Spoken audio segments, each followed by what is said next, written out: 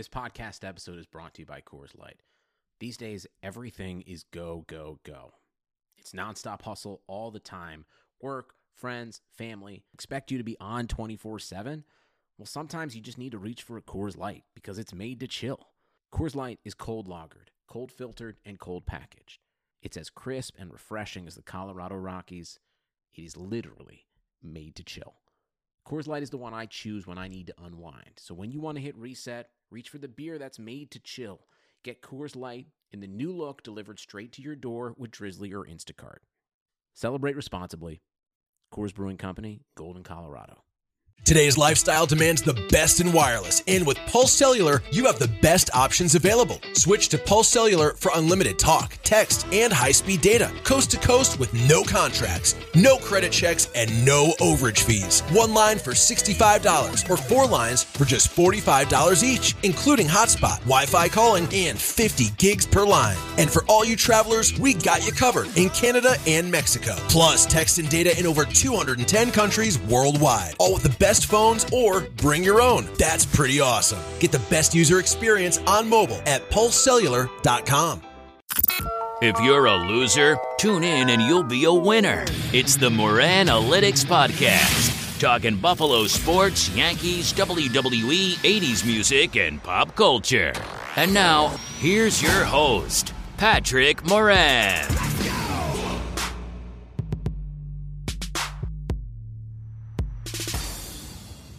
All right, podcast fans, how you doing? Welcome to episode 154 of the Moranalytics Podcast, presented today by our friends over at Pulse Cellular. Today is Friday, September 20th. Yo, is it me or is September just going by way too fast? I cannot believe that we are getting close to October already. It's going to be freaking Christmas before we know it. Anyway, thank you as always for listening and for downloading. If you have not yet subscribed to this future award-winning podcast, please go ahead and do so right now. Coming up on today's episode, tell you what, I got a double hitter today. Two really good guests. Featured guest today, I'm going to have Melissa Jacobs, founder and managing editor of thefootballgirl.com. We're going to talk about her life and her career, a fascinating career, by the way. Going to give fans a chance, as I like to do on this podcast with the featured interviews. Going to give fans a chance to learn a lot more about her. Also, we'll talk about the Football Girl podcast that she has. Does an incredible job on that. Awesome guest. I listen to it all the time. I'm a big fan of it. So I got Melissa coming up. Also, my man, haven't had him on in a handful of weeks, Jeff Boyd from the 716 Sports Podcast. We like to do a recurrent segment called The Big Boy Theory. Today, we're going to talk Buffalo Bills. We're going to talk Buffalo Sabres. I got a couple things about The Office that I'm going to hit on with him. I got some takes on Tampa Bay Rays fans. You know what? I don't want to get on the soapbox yet. I'll save that for our segment. Lots of stuff going on with Jeff. So got Melissa coming up, got Jeff coming up. Have both of those for you in just a minute. Real quick, before I get going, I just want to say that I'm going to continue to try to do different things on this podcast rather than just have straight Bills or straight Buffalo Sabres talk and nothing else. I say it all the time. Now, don't get me wrong. If I have the right guest on, I'll put up an episode of this podcast when it comes to the Buffalo Bills against any other thing out there. But it depends who the guest is. But on a consistent basis, no. If you're only going to listen to a podcast, only 100% for Buffalo Bills news and analysis and nothing else, this probably is not the top podcast for you. I would recommend, and I'll tell you straight up, go listen to the Buffalo Beat with Matt Fairburn and Joe B, or go listen to Cover One, or go listen to one of the Buffalo Rumblings podcast or Cold Front Report. There's a lot of them out there. When it comes to the Sabres, maybe not as many podcasts, but there's some good ones out there. My podcast is not going to be solely or exclusively dedicated to anything. Okay, whether it's the Bills, whether it's the Sabres, I'm trying to mix it up, and I'm going to continue to try to mix it up going forward even more.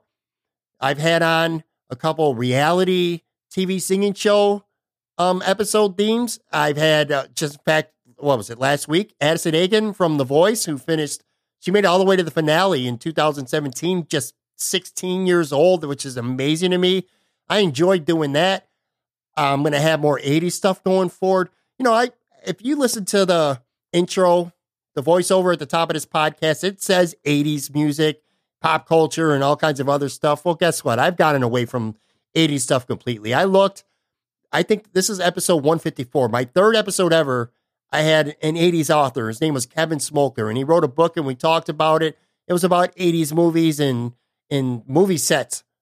And it was a fun interview, and I just completely got away from doing 80s stuff, and that's going to stop. I'm going to start getting back into things like that on my blog, which, by the way, moranalytics.com. Before I even started this podcast, which I started this podcast in February of 2018, so kind of well before that, I had the blog, and I counted down, I did a big countdown of my top 100 songs from the 80s, but I've never really done anything on this podcast with it. Well, that's going to change. I'm going to start enlisting some of my sports media buddies, and maybe I'll start running down 10 of those an episode, and we'll have thoughts and a discussion on those songs, things like that. Wrestling is another thing. I kind of have 1 or 2 episodes where I dive into wrestling, and then I don't talk about it again for 2 months. So I'm going to stop doing that, man. I want to be well-rounded. I want this podcast to be a little unpredictable, and I want it to be a variety type of podcast. I don't want to be pigeonholed in trying to be a Buffalo Bills podcast, because if that's the case, it's not going to be that good, because there's better ones out there if it's only about the Buffalo Bills. So anyway, you get what I'm saying. Going forward, continue to look out for different themes, variety of different things, and I look forward to bringing those all to you. Getting back to today, okay, because that's what this podcast ultimately is about. Melissa Jacobs, man, I am such a big fan of hers. One of the leading pioneers of women out there in the sports media world today. And, if I'm going to tip my own hat here, pat my own back, I should say, so to speak, I feel like I've been a big time proponent of, or supporter, I should say, of having a lot of great female sports media personalities on this podcast. I've had many of them on the show. I've had Josina Anderson on from ESPN. I've had Mary Kay Cabot. I've had Jenny Vrenches from Sports Illustrated, who, by the way, is on the Football Girl podcast that just came out yesterday on Thursday. I've had Charlotte Wilder from Sports Illustrated, Olivia Harden from ESPN. I've had tons of local sports media women on locally as well.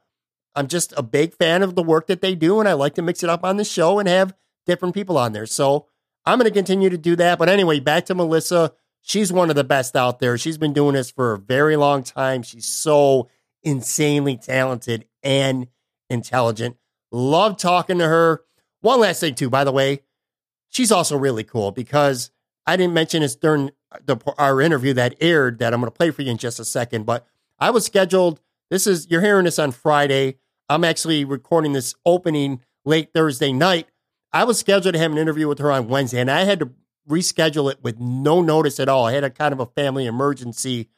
Had never spoken to Melissa before. Talking to her to reschedule this, she could have easily said, you know what, I'm not doing this. I'm not doing this podcast. But she didn't.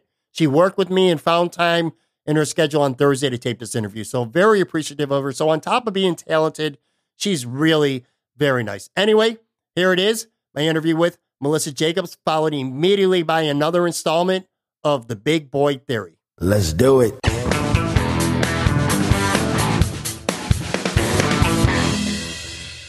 All right, my guest today is one of the most talented sports media figures out there. She is the creator of thefootballgirl.com and also the host of the Football Girl podcast.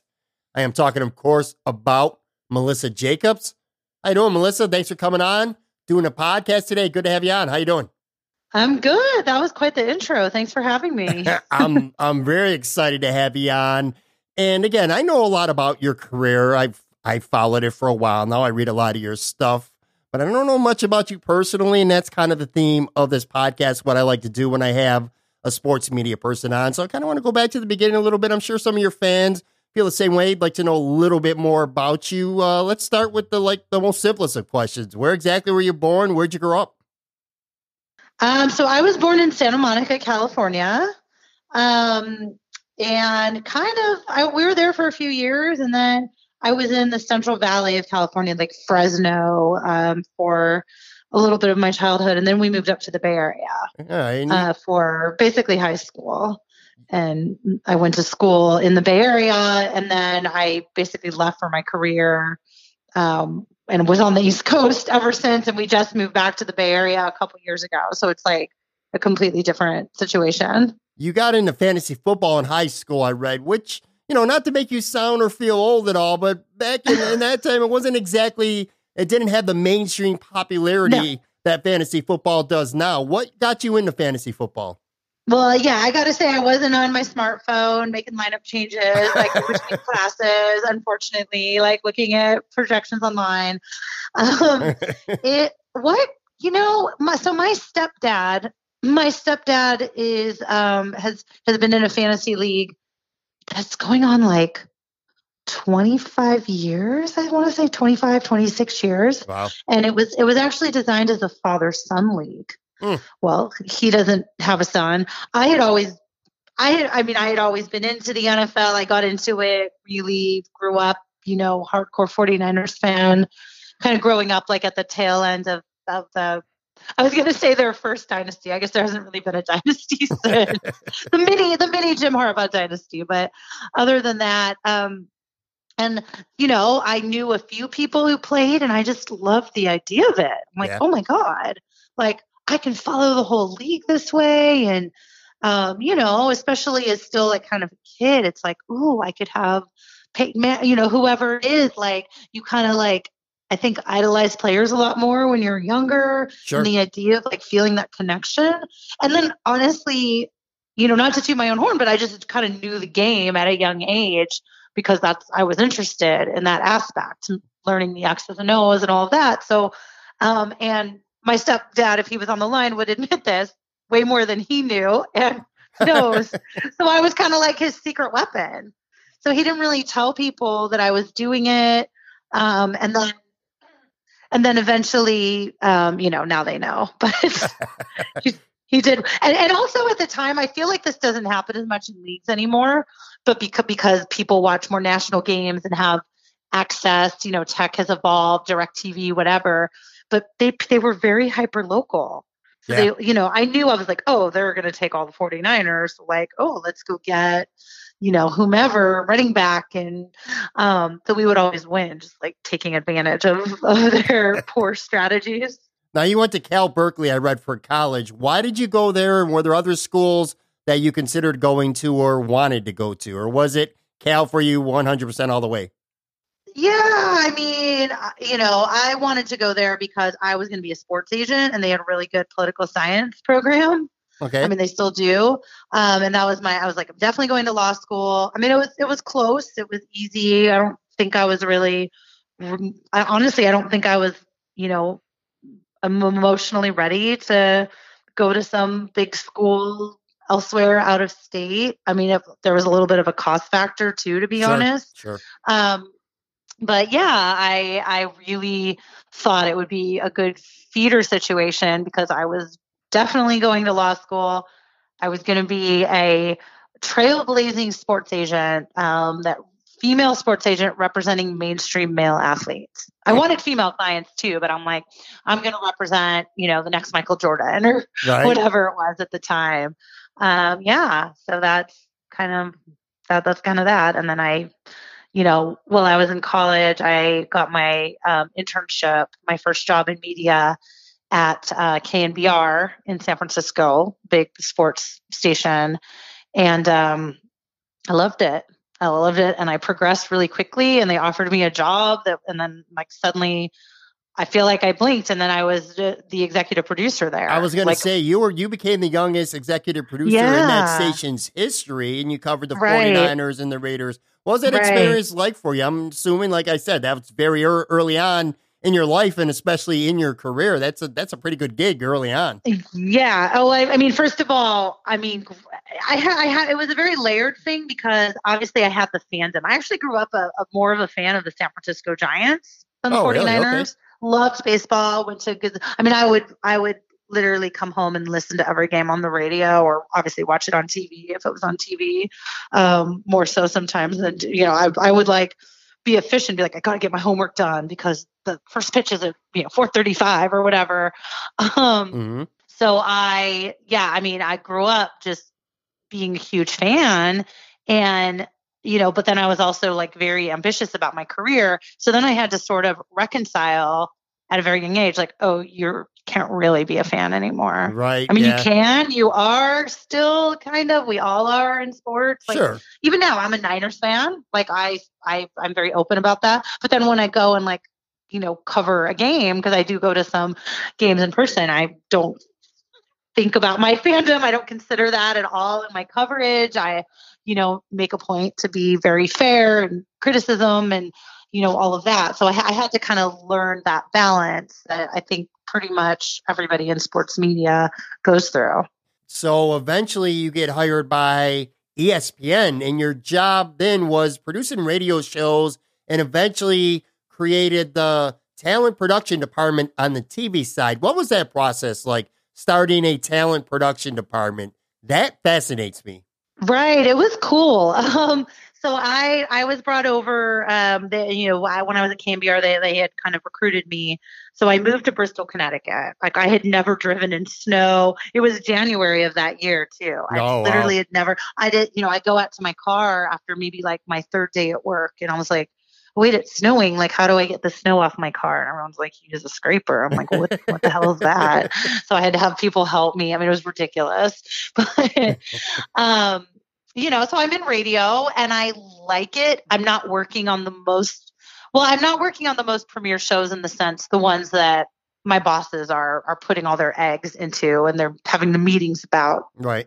However, I did get to work on the weekend programming, which was amazing. So Dick Schaap had a radio show before he passed away. So I got to work with him for, like basically a year and a half. And then he unfortunately passed away. But I mean, Dick Schaap was like legend, the greatest. Yeah, I mean, and he was the most incredible, like generous man. And I mean, I just learned, aside from just like his, next level interviewing skills. And I mean, he would literally be like, oh, okay, Melissa, here's Billy Crystal's number. Just like patch him in. He's going to come on the show today. Like it would just be like, oh, okay, I'm calling Billy Crystal now. Okay, cool. Yeah.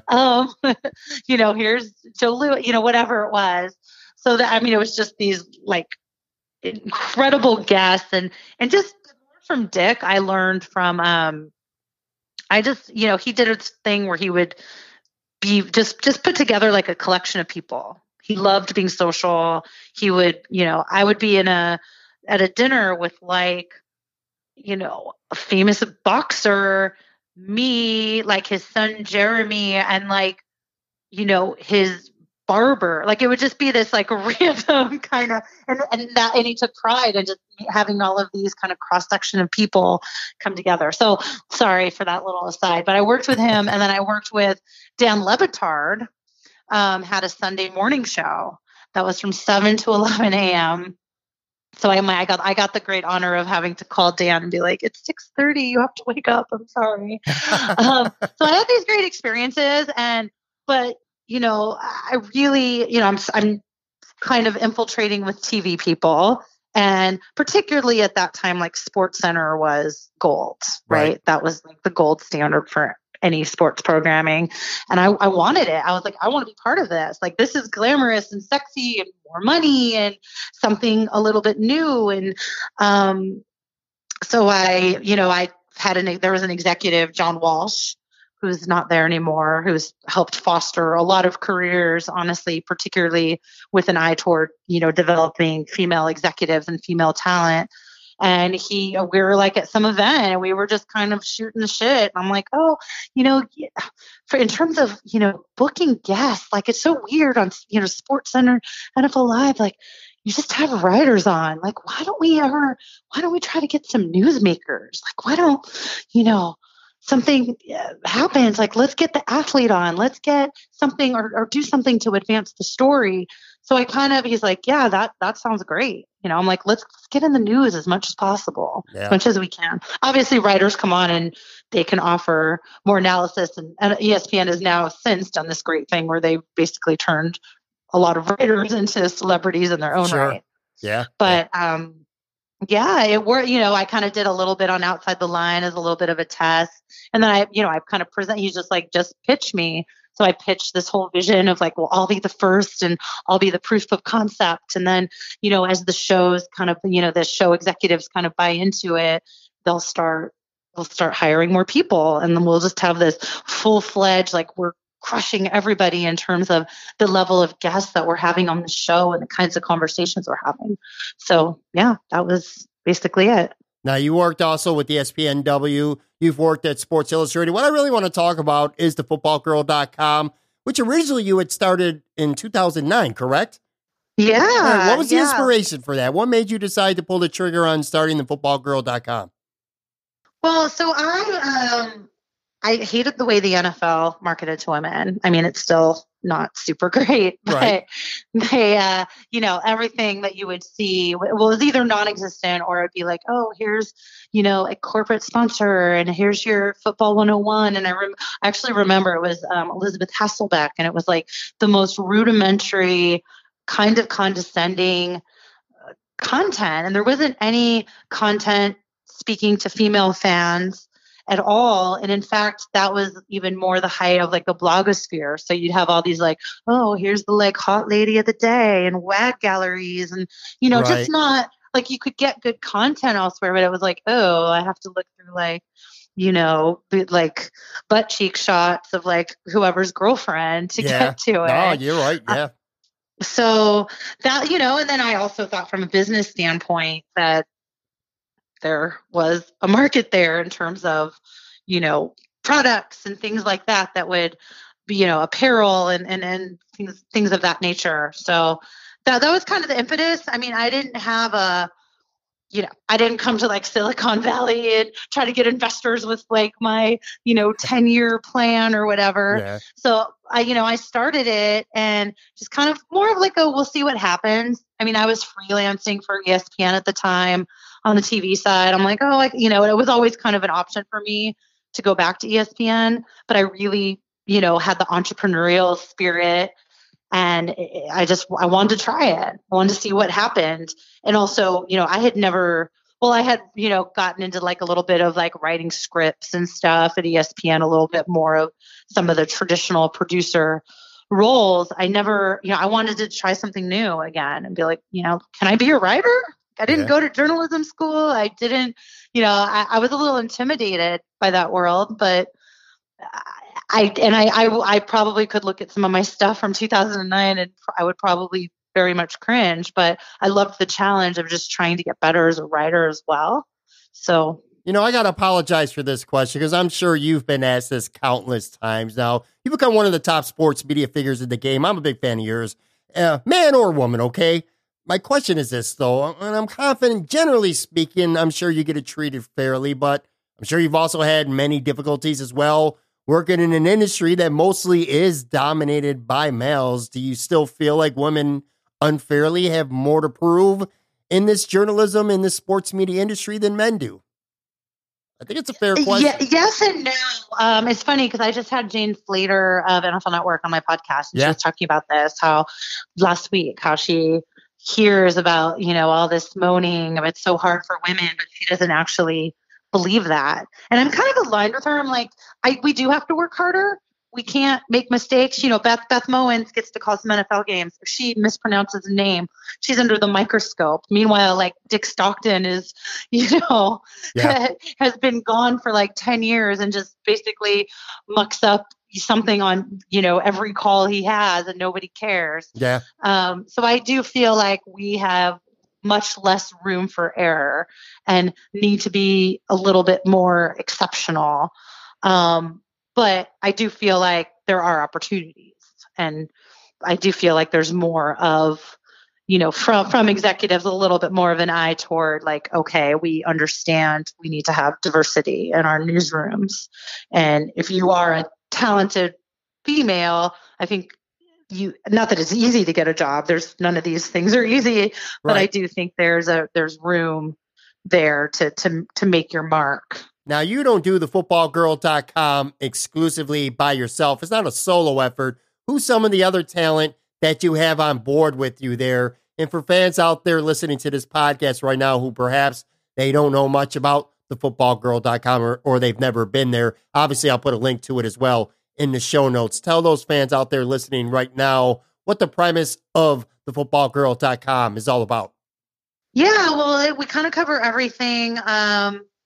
You know, I'll do a lot of analysis and columns, but you know, we'll kind of come in and out with various segments that we try to kind of do things a little different. Like one, for example, we have a Duke Goodery column, which is not something you'll see on a lot of more mainstream sites that are like, we're going to highlight because you know, there's weeks like the Antonio Brown situation, and you just feel yucky and gross, and like it's just so good for the soul to just kind of look at a collection of like what all the players are doing out in the community. And I know that's a hard thing to sell to people. Like they want to read takedowns and stuff like that. But like we try to, you know, infiltrate our regular NFL content with that. We have a pretty, we're not a fantasy site per se, but we have a fantasy expert, Pat Fitzmaurice, who's been writing for the site for like 5 years.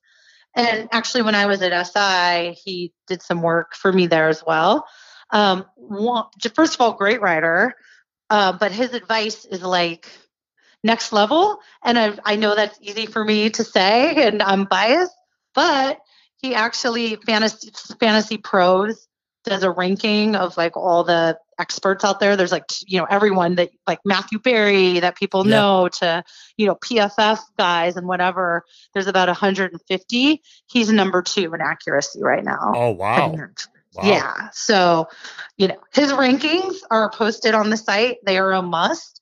And honestly, he has such a like rich fan base that if we don't, you know, people kind of know when they're posted now, which is usually right after Monday Night Football.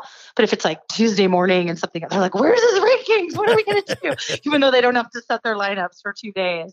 Hell, I might be going to search for his forecast for this coming week right after this interview here because my team is hurting right now bad. Yeah. And then we've just been lucky, you know, over time. I've had various, you know, employees that have helped with social media. A lot, you know, like a lot of them have gone on to, you know, we had one couple years ago, who was great. Her name's Hannah. She got hired by the Packers the next summer. So, you know, obviously I'm not, you know, these are kind of like part-time jobs. But they, you know, I've been lucky to just find people that are really believe in the brand and kind of stay in touch. And then, you know, some of them have written for me after the fact. And I do have, you know, just an interesting collection of freelance writers who kind of like pop up time to time when they feel that they have something that really kind of matches what our mission is. Before we wrap up with the mini lightning round, I want to talk about the podcast that you have, the Football Girl podcast. I'm a big fan of that. You started that in late 2017. I know a lot of work goes into producing a good podcast. What was your inspiration for doing that podcast, and what did you want it to be about initially? Well, I thought it would be like a really unique thing as a sports media person to have a podcast. No, I'm just kidding. Everybody has a podcast. Right? Yeah, unique. So it's like big, like personal news. I have a podcast. Oh, like, wait, you didn't already? Because aren't we all required? Right. No, I like to talk. Like, if you can't tell, I like to talk, and I have a lot of opinions, and I just love the platform of a podcast. You've knocked it out of the park, too. You've had some really good guests on. Jane Slater, Mina Kimes, Sarah Spain, Lindsey Jones, Beth Bowens, just to name a few. You've had some really good guests on there. Thank you. I mean, I do, you know, we cover the news. I give my, you know, my opinions about NFL things. Some of them are some of the more like off-field issues that I think people have a deep emotional connection to, but I've consistently tried to have women on that inspire other women, that give advice. We have a lot of our listenership. I'm always surprised. I wish we could break down by actual career, the demographics, but just given the contact that I get from listeners, I know we have a lot of sort of like young and up and coming sports journalists and reporters, and they're just like, oh, thank you for that, you know, that episode with Diana Rossini, and she said this, and like, you're helping me so much, and like, that's what I want to hear, right? And I also want, you know, to give, because we've also had, you know, executives in the NFL, and we have some plans in the next few weeks, actually, like someone who heads up social media for a team. I want people to get a glimpse into some of these jobs and how they got there and what their landscapes and challenges are, and also just to understand that I've had Katie Sowers on and Lori Locust. I basically had like all the female coaches in the NFL, but like I want people just to like look at the broad scope of my podcast and understand that there really are a lot of kick-ass women making their stamp on the NFL right now, and it's really kind of an exciting time. Absolutely, no question about it at all. All right, so here's what we're going to do. I want to give fans a chance to know a little bit more about you in terms of fun facts. I always end this way, a little mini lightning round. Just going to ask you a bunch of random questions, not a lot of deep thought required, whatever the first thing that pops in your mind. That's your answer, all right? You good with that? Okay. Let's go. All right, let's do this. A little scared, but right. No. Favorite all-time athlete, if you can only pick one. Frank Gore. Really? Buffalo Bills fans are going to like that. I'll tell you that right now. They should. He's awesome. He really is. He really is. He's a good guy. Favorite all-time music artist or group? Can I say Hamilton? Sure. Like the soundtrack from Hamilton? I know that's not cool, but that's cool. True. That's cool. What's a nice, relaxing activity that you like to do for yourself that has zero to do with sports or writing or journalism, period? Get Thai massages. Okay. Favorite city that you've been able to visit? I've been lucky to visit a lot. I'm gonna say Tokyo. Wow, Tokyo. That's really cool. All right. Who was your first celebrity childhood crush? Scott Wolf Party. Actually, Scott Wolf Party of Five was my first crush where the man was straight, but my actual first real crush was Greg Louganis. Okay. What is I didn't know. I was so young. I didn't know it. Right. What's your favorite movie? Like, what movie have you probably rewatched more than any other? In terms of actual enjoyment, I would say To Kill a Mockingbird, the film version, obviously, as well as the book. Okay. But in terms of like guilty pleasure, but I could just watch it on a loop, and I have probably Rocky IV and Love Actually. Best soundtrack ever, isn't it? The Rocky IV soundtrack is amazing. Oh my God. It's fired up every time I hear the music. I always get fired up. And I'm always confused with David Tepper, the owner of the Panthers, and Robert Tepper, who composed and sang No Easy Way Home on that soundtrack. So, the Panthers have me thinking about Rocky IV all the time.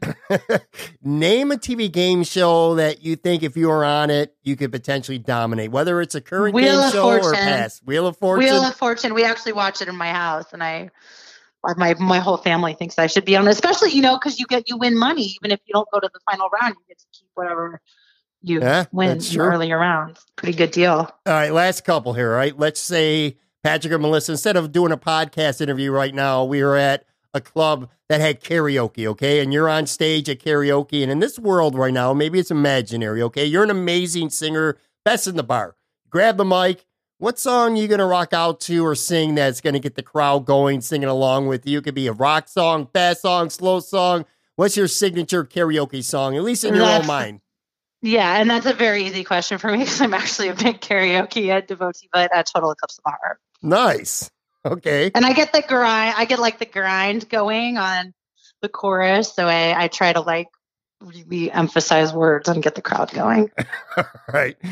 Last couple here. And you kind of answered this earlier, so I'll kind of rephrase this. All right. If you had never gotten involved in this industry in any fashion, if it never worked out for you, what do you think you may have done with your life? Now, you talked about being a sports agent as a kid. So I guess let me ask you this. Being even young, just a teenager, what made you want to become a sports agent initially? That was one of your first dreams. Why?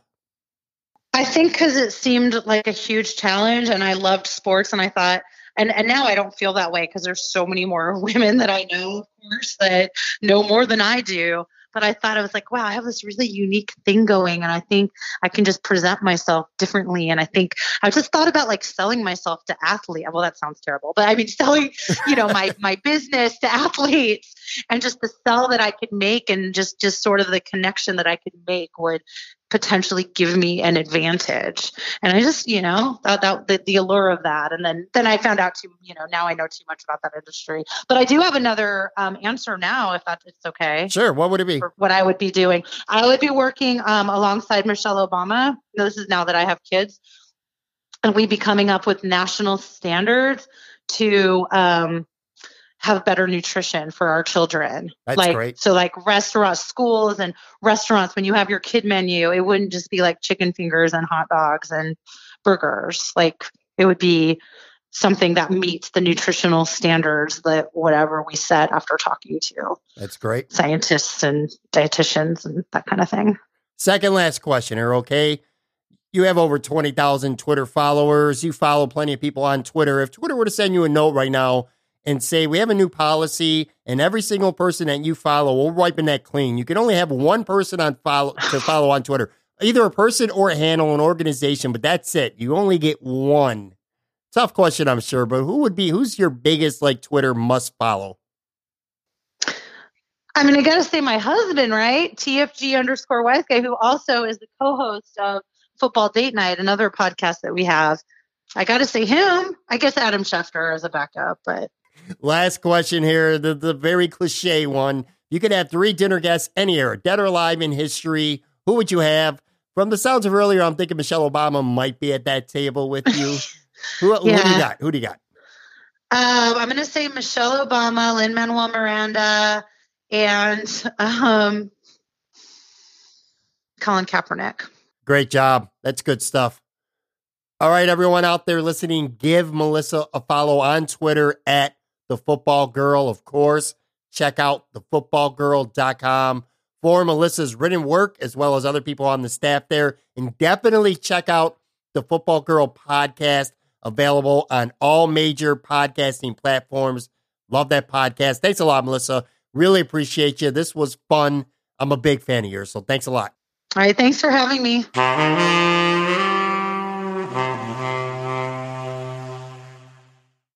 Hi, my name is Matt Kundle, and this portion of the Moranalytics podcast is powered by my company, MattKundleVoice.com. If you need a voice for your company videos, narration, e-learning, maybe it's your radio or TV ad, or even your phone system, consider using my voice to tell your story. I'm not only a sponsor of this podcast, I'm also a regular listener, wrestling fan, and longtime supporter of the Buffalo Bills. For more, check out MattKundleVoice.com or click on the link in the show notes.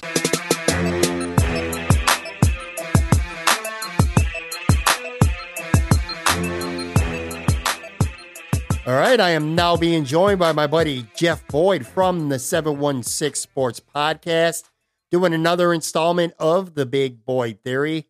How you doing, man? Haven't been able to hook up with you in a little while. How you been? How are things?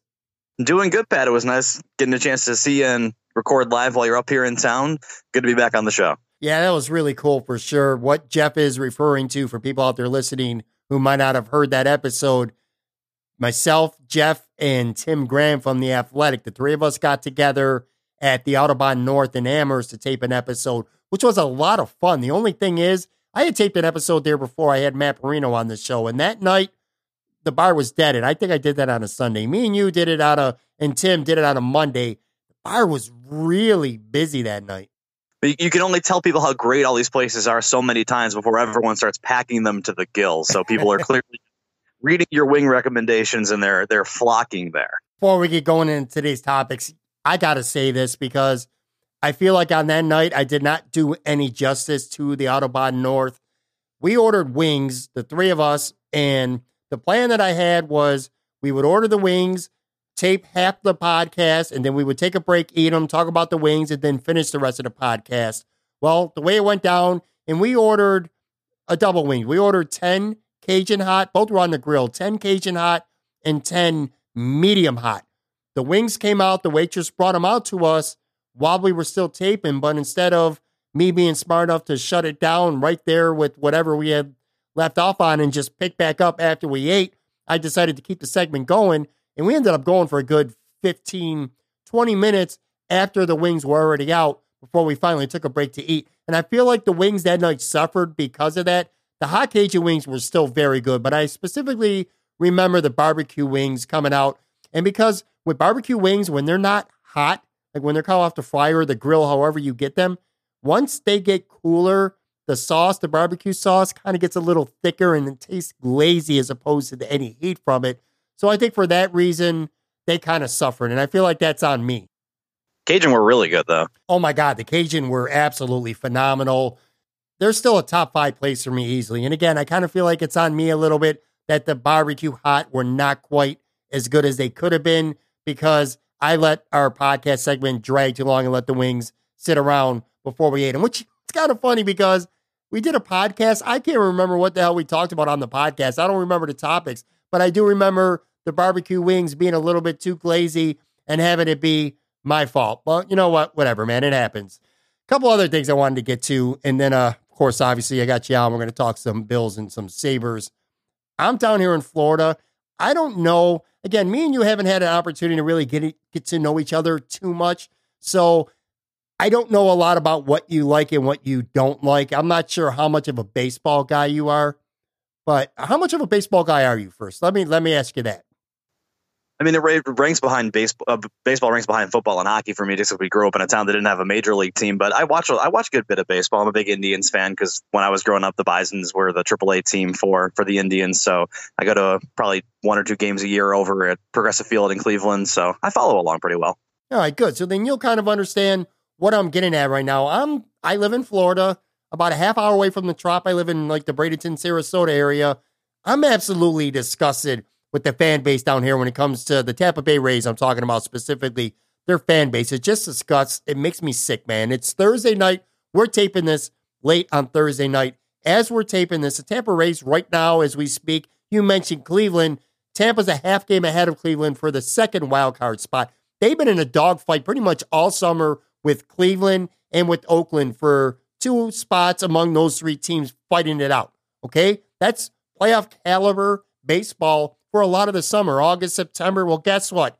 Here in Tampa, or I guess St. Petersburg, technically at the Trop, I looked it up. They've had 7 games during this stretch where they have had less than 9,000 people in the seats. You've got to be kidding me. On the year, they're averaging less than 15,000 people.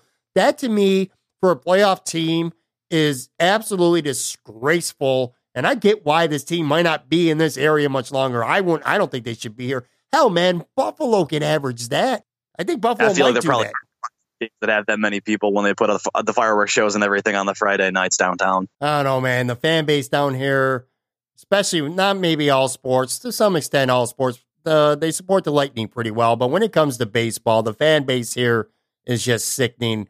And again, it's centrally located from the Trop. If you're in Tampa, you're a half hour away. If you're in my area, you're a half hour away. Clearwater's only 35, 40 minutes away. So I don't want to hear location as any excuse. It's more than close enough.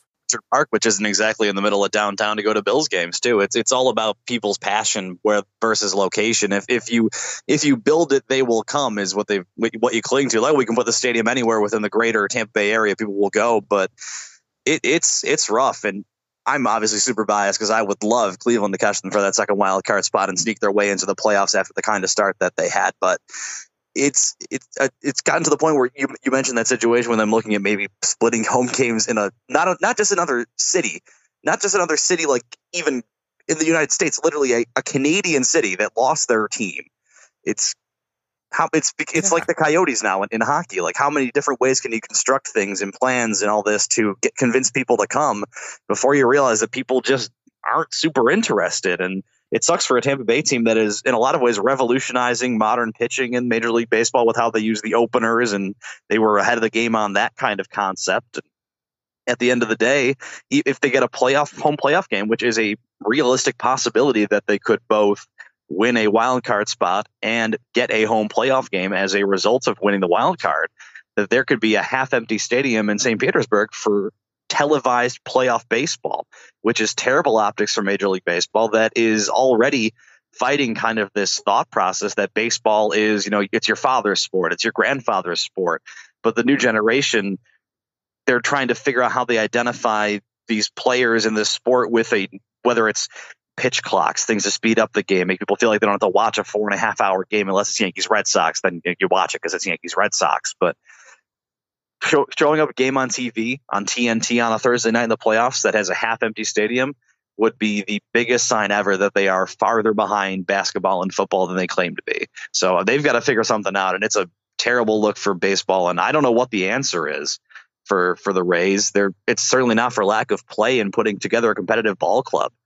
Something's got to give somewhere, and I don't know if there's an easy answer to what they can do to get full stadiums again down there.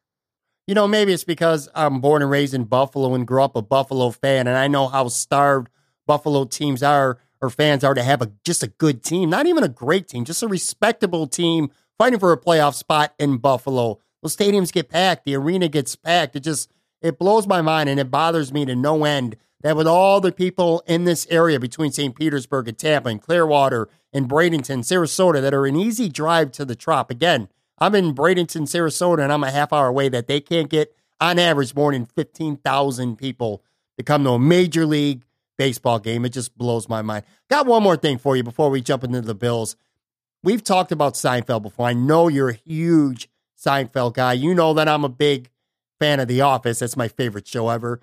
You're a fan of The Office, but like you're not a diehard Office fan, correct? Yeah, I've watched if not every episode, the vast majority of them. I enjoy it, but I don't find myself watching it repeatedly like you have been known to do if I follow your social media. That's funny.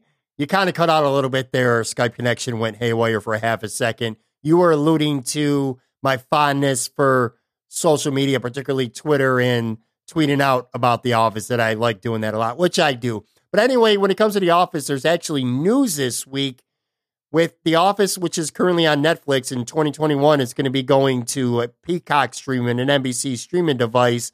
And there's talk of a reboot, which, for the record, I'm going to go on the record saying I hope doesn't happen. I don't think it's going to happen, and I also don't think it's going to happen. This is my favorite show of all time, man, and I'm not a big fan of potentially it being done the wrong way, a half-ass reboot with maybe a third of the cast and trying to keep it the same show. I think that might ruin and tarnish at least some of the legacy. But what I did, and I thought would be fun, is maybe having a spinoff of the show, kind of like Cheers with Frasier. So I put up a podcast poll earlier this week, and I got a couple hundred people to cast their vote, which is a decent sample size anyway. And I left 4 choices that if The Office was going to have a spinoff, what would you vote for?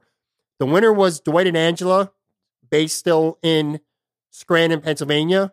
That had 38% of the vote. That would probably be the easiest one to be able to pick up and still do, where you can incorporate more characters into it. Coming in second at 33%. So this was really close. It was 38 to 33%. Jim and Pam, and you could base that in Austin. At the end of The Office, they moved to Texas. He's got an athlete. They got their kids. Maybe it's a couple years or whatever later. The kids are bigger. You can kind of have one of those family-style sitcoms with them. In third, at 17%, I had Andy Bernard, and that's kind of what got me the whole Cheers Frasier thing, somebody solo. Andy, at the end of The Office, left for a job at Cornell, which is his dream job, his college where he went. You could have him on the campus at Cornell and follow him around and have a whole new cast, and that would be pretty cool. And then the last thing I had, which garnered, I think, 11% of the vote, was other, describing what you would do, something different. And the majority actually was kind of interesting that I got there was a Michael Scott prequel, like maybe young Michael Scott before he became Michael Scott at Dunder Mifflin. So those were interesting choices, a lot of good feedback. If this was you, okay, and it was up to you, and you had these choices, what would be one that you would probably be most interested in seeing? Firstly, I agree with what you said when you opened the segment, which is I hope that they don't do this, because I do not see it working well. Right. And all it would serve to do is kind of tarnish what The Office is, which is a widely regarded and loved sitcom that ended and existed on pretty much a good note that people watch and like, if not all episodes. Most episodes people would say that they like. And went out when it was maybe lose a little bit of an edge, and we look back on it fondly. If they were to try and bring it back, I think the one that would have the most appeal to people, at least from my point of view personally, would be the Jim and Pam version of that spinoff that you mentioned to me. Assuming, of course, that Steve Carell doesn't relent. They don't just back up a Brinks truck worth of money and say, hey, Steve, we really need you to come back and do The Office again. And I don't think he would. I think the Jim and Pam in Texas would get people to at least tune into it. I will be interested. And of course, that is assuming that both John Krasinski and Jenna Fisher both wanted to do the show too, because there's no way they could recast either of them.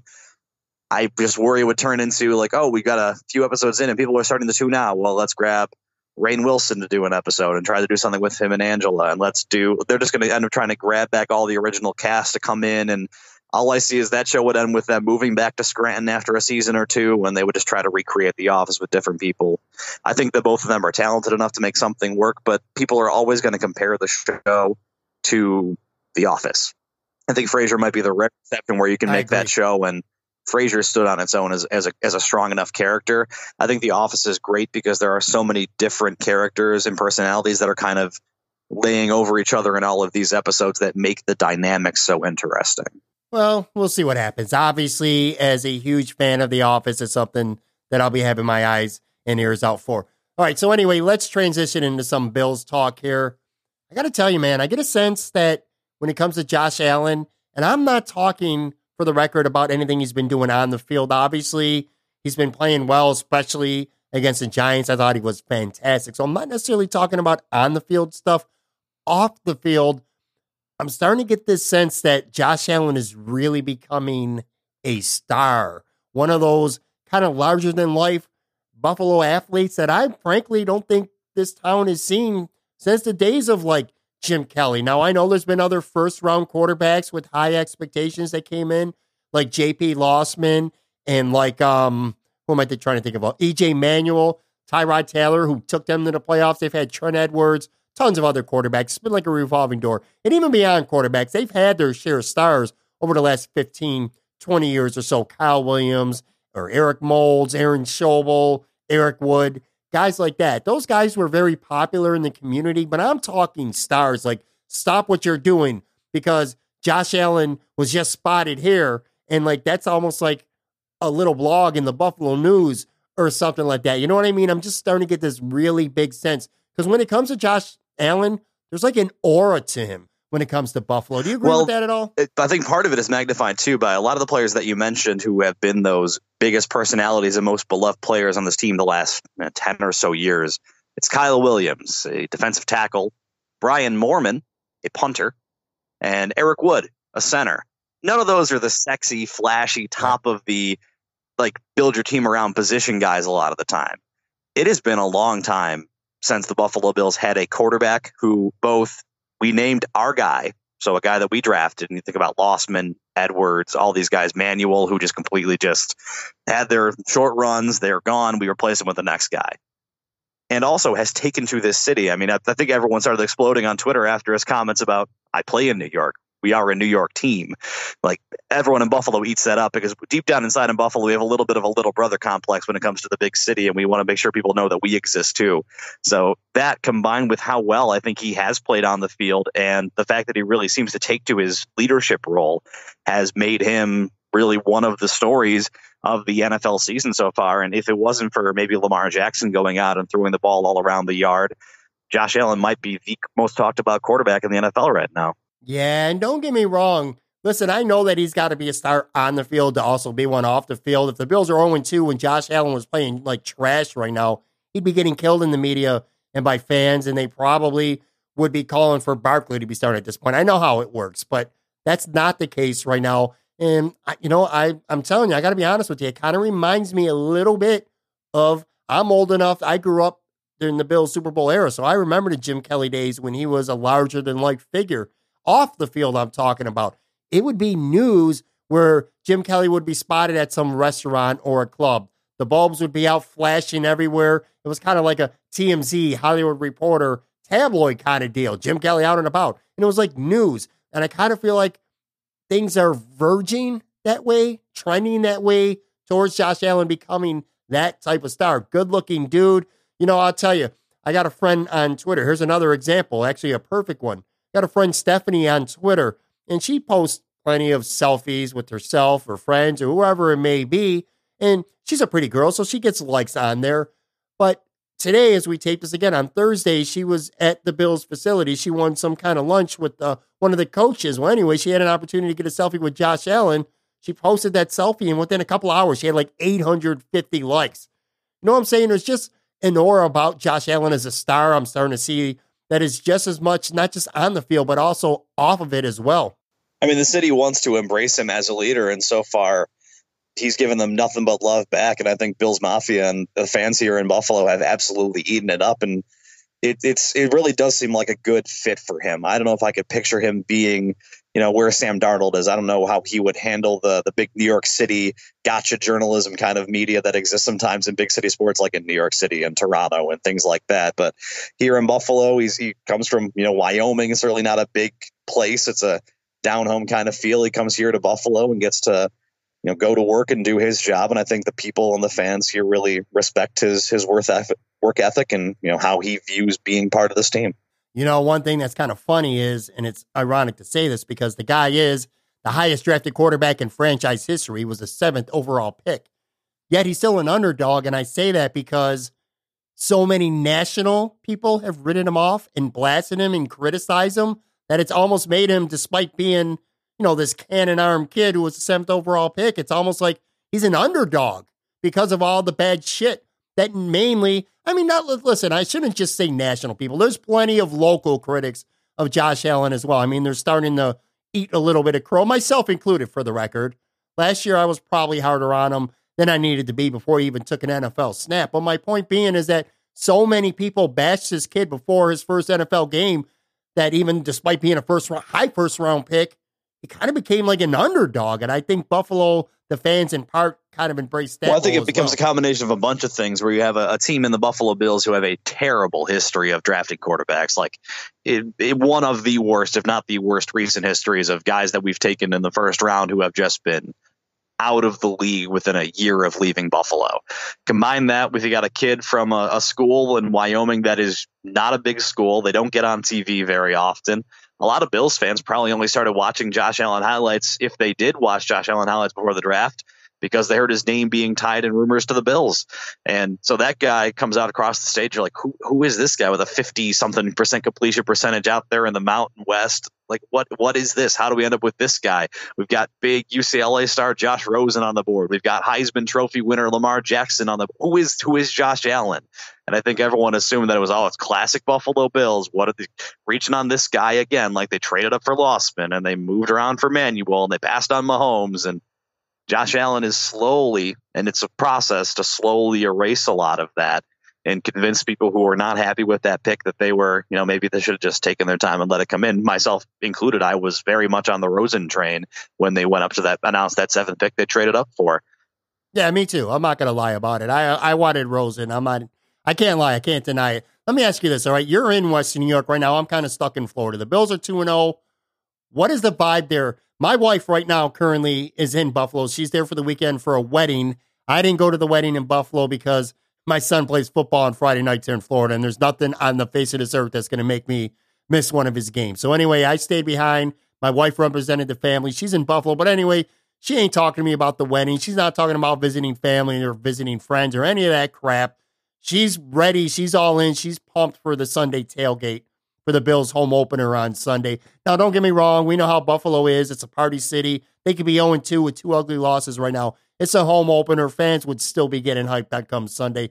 But does it feel like to you it's a different type of war being 2-0 right now with an excellent opportunity to go 3-0? It definitely feels a little bit different. And obviously this team could be 0-8 walking in for their first home game. People would pack the parking lots and pack New Era Field and be all about it. But because of what they did, namely making a come from behind win against a Jets team that, a lot of people thought coming into the season, those teams were going to be pretty even. And then going and playing a pretty comfortable game against the Giants, winning 2 straight road games, coming back home.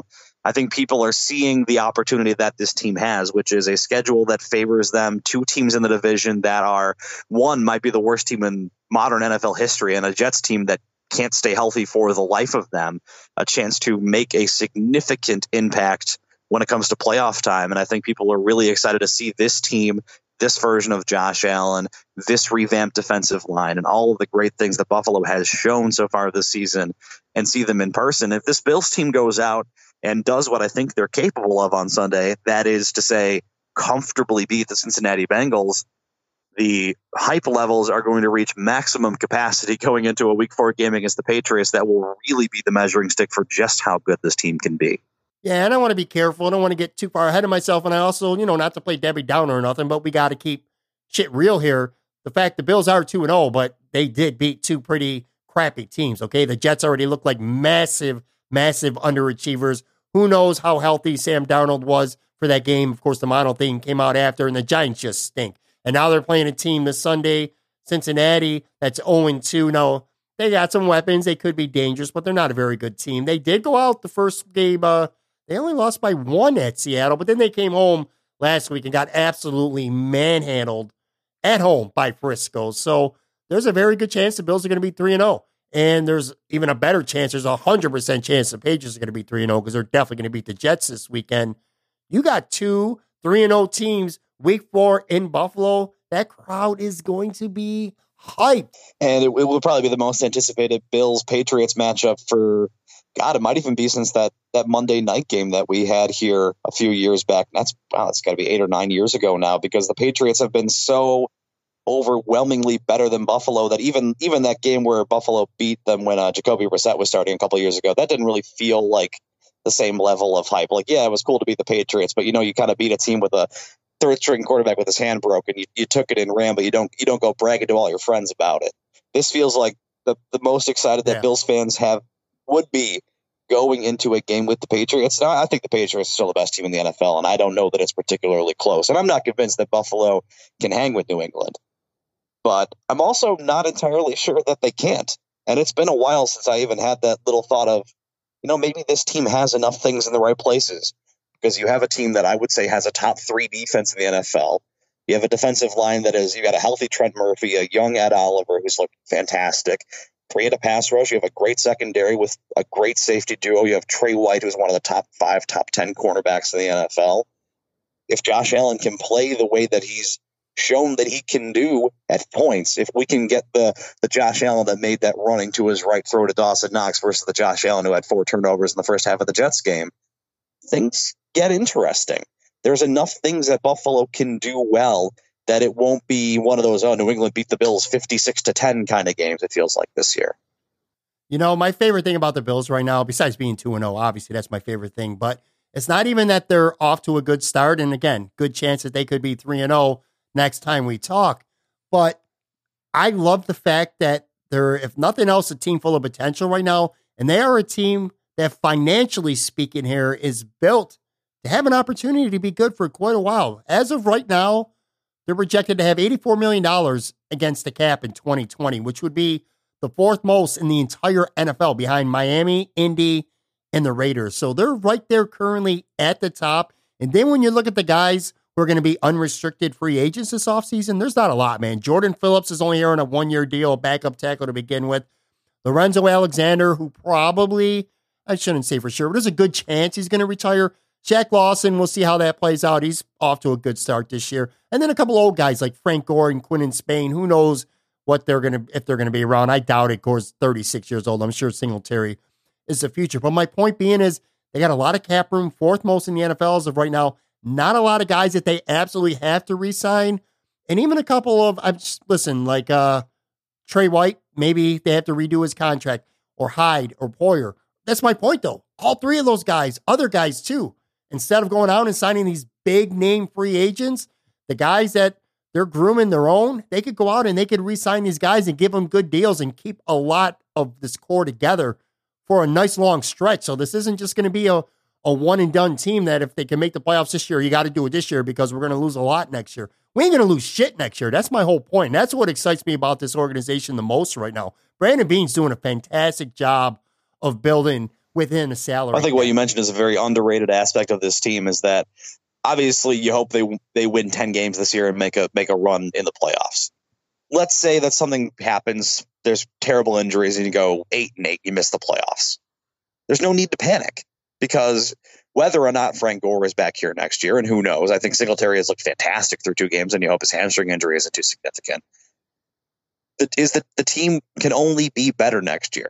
And they can go out and take that money and throw and find another wide receiver, another weapon for Allen if they want to, or they can add another guy in the linebacking core if Alexander retires. They can just keep getting deeper and deeper because they have so much room to play with. And I think that this is becoming a valuable and a desirable destination especially for defensive players, because guys like Jordan Poyer or Lorenzo Alexander, or these guys were thought to be death guys. Lorenzo Alexander was a special teams ace who's come to Buffalo and become one of the best tackling linebackers in the NFL. I think people should want to, it's unusual to say, but I think people are going to start wanting to come here and playing for this organization. You know, that's an ironic statement because the reputation around the league is that players don't like coming here. I know fans don't like hearing that, but that has been the reputation. But I agree with you 100%. They're building a winning culture, and this defense is really good, and especially defensive players, that could change.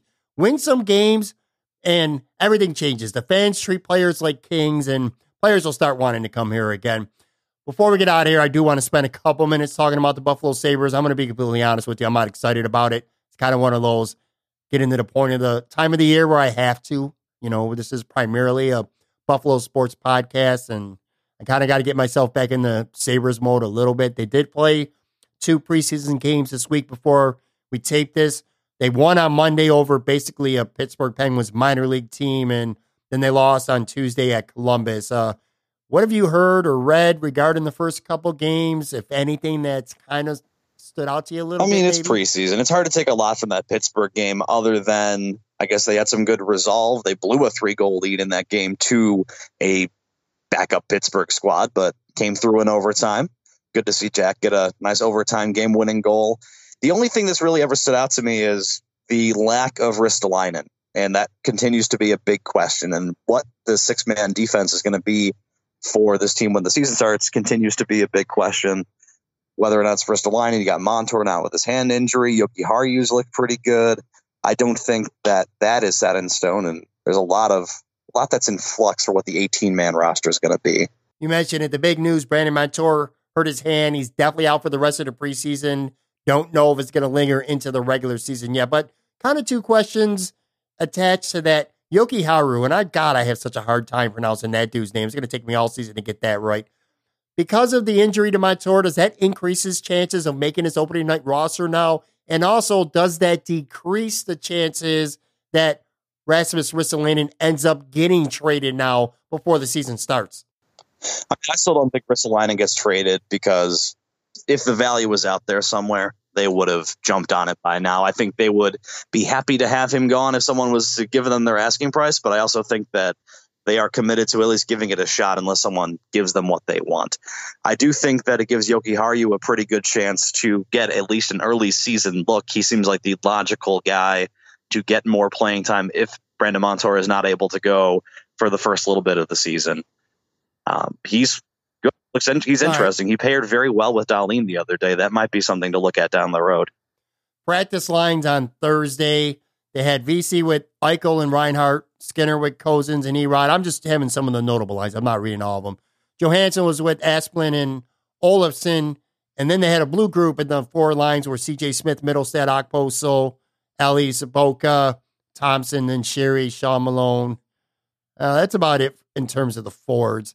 I know that they're just trying out a bunch of different combinations, and we shouldn't read anything into practices after just 2 preseason games, but I haven't noticed, and maybe, I'll admit it, I'm not probably paying enough attention to his team right now, but do you get the sense that Skinner might not start the season skating with Jack? I think they're going to see if they can split them up a little bit and try to create 2 dynamic scoring lines.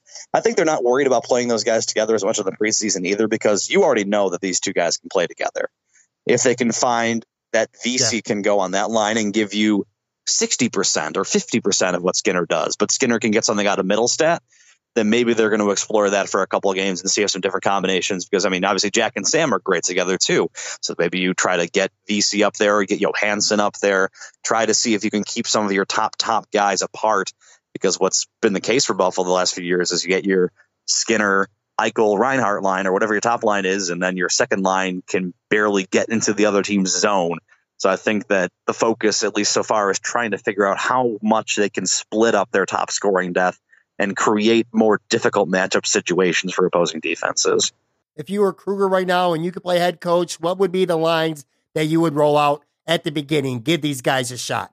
Yeah, so my first look is I like the concept of splitting Skinner and Eichel to start. I would go with Reinhart, Johansson, and Eichel as your top line, and then maybe VC with Skinner, and assuming that Dylan Cousins will probably get his games that he can get before he goes back down to the minors for the year, so he doesn't accrue a year. So maybe middle stat there with Skinner and VC, see if he can get something to work there. Then Erod and Sherry, and pick a name out of a hat. Actually, maybe you go Olofsson there, or you move Olofsson up to where VC is on that second line. Try to figure out where he fits in best, and then your fourth line is Larson probably with. Well, that's where the fun gets. That's what's going to save this. All right, I got 6 names for you. Let's just say those first 3 lines, I threw out 9 people. Forget about the combination. Those 9 guys consummate your first 3 lines. Now you got Larsons, you got Girgensons, you got Tage Thompson, you got Okposo, you got Saboka, you got CJ Smith. Those are 6 people with 3 spots left for a 4th line. Who do you think would be in control to get that 4th line spot? I almost hate having Tage Thompson on the 4th line. If you think that all he's gonna do is be on the 4th line at this point, I think that might be the case. I would almost rather just let him start in Rochester and give him a few games down there to be dominant, and then you call him up when you want to switch something up. But I'm going to go Larson. I am going to go with Okposo, and I'm actually going to pick a name that you didn't mention. I'm going to go with Rasmus Asplund as the other guy. One last Sabres thing here. Rasmus Dahlin, today at practice, he was skating with Rasmus Ristolainen, and I think he played with Jokiharju. God, I can't get that name right. I'm just going to call the dude Yoki. He skated with him the first preseason game. Who do you think he's going to end up with to start the season? Are you a little bit worried about, with a kid that young, do you think that it needs to be consistent, that he should be playing with the same person consistently, or is it going to keep being a revolving door of other guys? I don't know if I'm super worried about major consistency. I'd be more worried about getting him with someone who is, sound in his own zone. And Buffalo would love to have some defensemen who are sound in their own zone. We've been looking for those for years now, a guy who can actually play defense. I think the answer might be Brendan Montour when Montour is fully healthy. I am guessing that he will start the season either with Ristolainen, assuming that, Ristolainen is still here, which I really do think he will be. Or, if Jokiharju is here, they look interesting against Pittsburgh. Jokiharju is another good puck-moving defenseman. Maybe you give him a game of Jokiharju, and then maybe you go back to Ristolainen after that. I think it will be one of those 2 guys, but ultimately I see him settling in with Montour. All things over at one of my favorite podcasts out there, 716 Sports Podcast. Getting back into the swing of it with Bills being back into season mode here. So we're back to recording every Monday. And I think we talked about it this past week. It's some of the most positive Bills podcasting we've ever done, because really this podcast was born out of a state of just complete despair and disbelief in how terrible our football team is. And throughout the time, we've seen quarterbacks come and go. We've seen 1 playoff game and 3 total points scored. And this is the most optimistic I remember us being. And I've only been with the podcast existed before I joined up with it by a couple of years. But since I joined up about 4 or 5 years ago now, this has been the most excited we have been 2 games into a season, and it feels good to get back with that. And we're working on something as well for our 716 Sports Chronicles series, which we'll be hopefully having a little bit more information on soon, which is something we do where we try to dig into, think of it kind of like a radio version of a 30 for 30, where you find a cool Buffalo sports story that maybe hits on a little bit more of a personal level. You dig into the fact that athletes, we watch them on TV, but they're people and they're going through real things in their lives. So we're hoping to have another episode of that in progress here soon. We get confirmation from the guests that they're willing to work with us here. So we're going to try to find some time to get that recorded as well. That's cool. And you know what? Let me end by saying this here. Okay. I don't care if it's a mainstream media, newspaper journalist, or a sports talk show host, a podcaster, a blogger, a TV reporter, whatever it may be. Anyone who covers the Bills and Sabres who says they don't care if the team wins or loses, they're just doing their job. I don't believe it, okay? I think most of them are full of shit, because it's quite obvious, and everybody knows this. When the Bills and Sabres are good, people want to read about them. People want to hear about them. People want to talk about them. They want to see all kinds of stuff when they're good. When they're bad, a lot of people, myself included, to be honest with you, and I am a podcaster, I don't. Again, when I thought the Bills were going to lose it in Jets opening day, I was dreading doing this podcast. It's just the way it is, man. So any of them who say that they don't care at all one way or the other, I just don't buy it. I think a lot of them are completely full of shit. But anyway, everyone out there, give Jeff a follow on Twitter at JeffBoyd716. Of course, check out the 716 Sports Podcast. New episodes on Tuesdays. You guys do such a good job with that podcast. I'm a big fan of it. Big fan of yours. Thanks for doing this segment. Always love having you on the podcast. No, it's always great to be here, Pat, and thanks again for having me. All right, boys and girls, that is going to do it for another episode.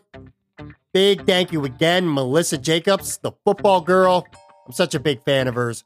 Go check it out, thefootballgirl.com. Also, the Football Girl Podcast. Great guest. I really enjoy her podcast a lot. Thank you, Melissa. Thanks as well to my man, Jeff Boyd, recurring guest for another installment of The Big Boy Theory. Love talking Bills and Sabres, all kinds of stuff with that guy. Want to ask you guys a favor, okay? If you enjoy listening to this podcast, if you like the work I do, if you like the guests that I have on this podcast, just want you to do 3 things for me, and they're all really quick and they're really easy. Number 1, please subscribe to this podcast. It's available Apple, Google Play, iHeartRadio, Stitcher, Spotify, pretty much anywhere future award-winning podcasts are found. Just go to the app that you like to use, hit subscribe here. It's quick, it's easy, it's completely free. You don't got to do anything else. Also, I'd like for you guys, if you could, to rate and review the show. Again, it only takes a couple seconds. I say it pretty much every week, and I really mean it. It helps me grow this podcast tremendously. And then last but not least, follow me on Twitter at Tamaran Tweets. Constantly have podcast news coming on, updates, guest updates, podcast polls, thoughts, takes, all kinds of stuff on there. Again, it's at Tamaran Tweets. Thank you again, as always, for listening and for downloading. Listen, I don't want to be insincere about it. I know I sound like a robot because I have pretty much the same spiel at the end of every episode, but I mean it, man. I really do. I appreciate each and every single person out there who listens to this podcast, whether it's on your drive to or from work, whether it's at the office, whether it's at the gym, whether you're just chilling at the house, no matter what it is you're doing. If you're taking time out of your day once a week, maybe twice a week, to listen to this podcast, I can't tell you how much it means to me. It means everything to me. So I really, truly appreciate each and every single one of you. Have a good weekend. Enjoy it. Hopefully on Tuesday, we'll be talking about the Buffalo Bills being 3-0 on the season. Regardless, we'll have plenty to talk about. I'll catch you on the flippity flip. Bye.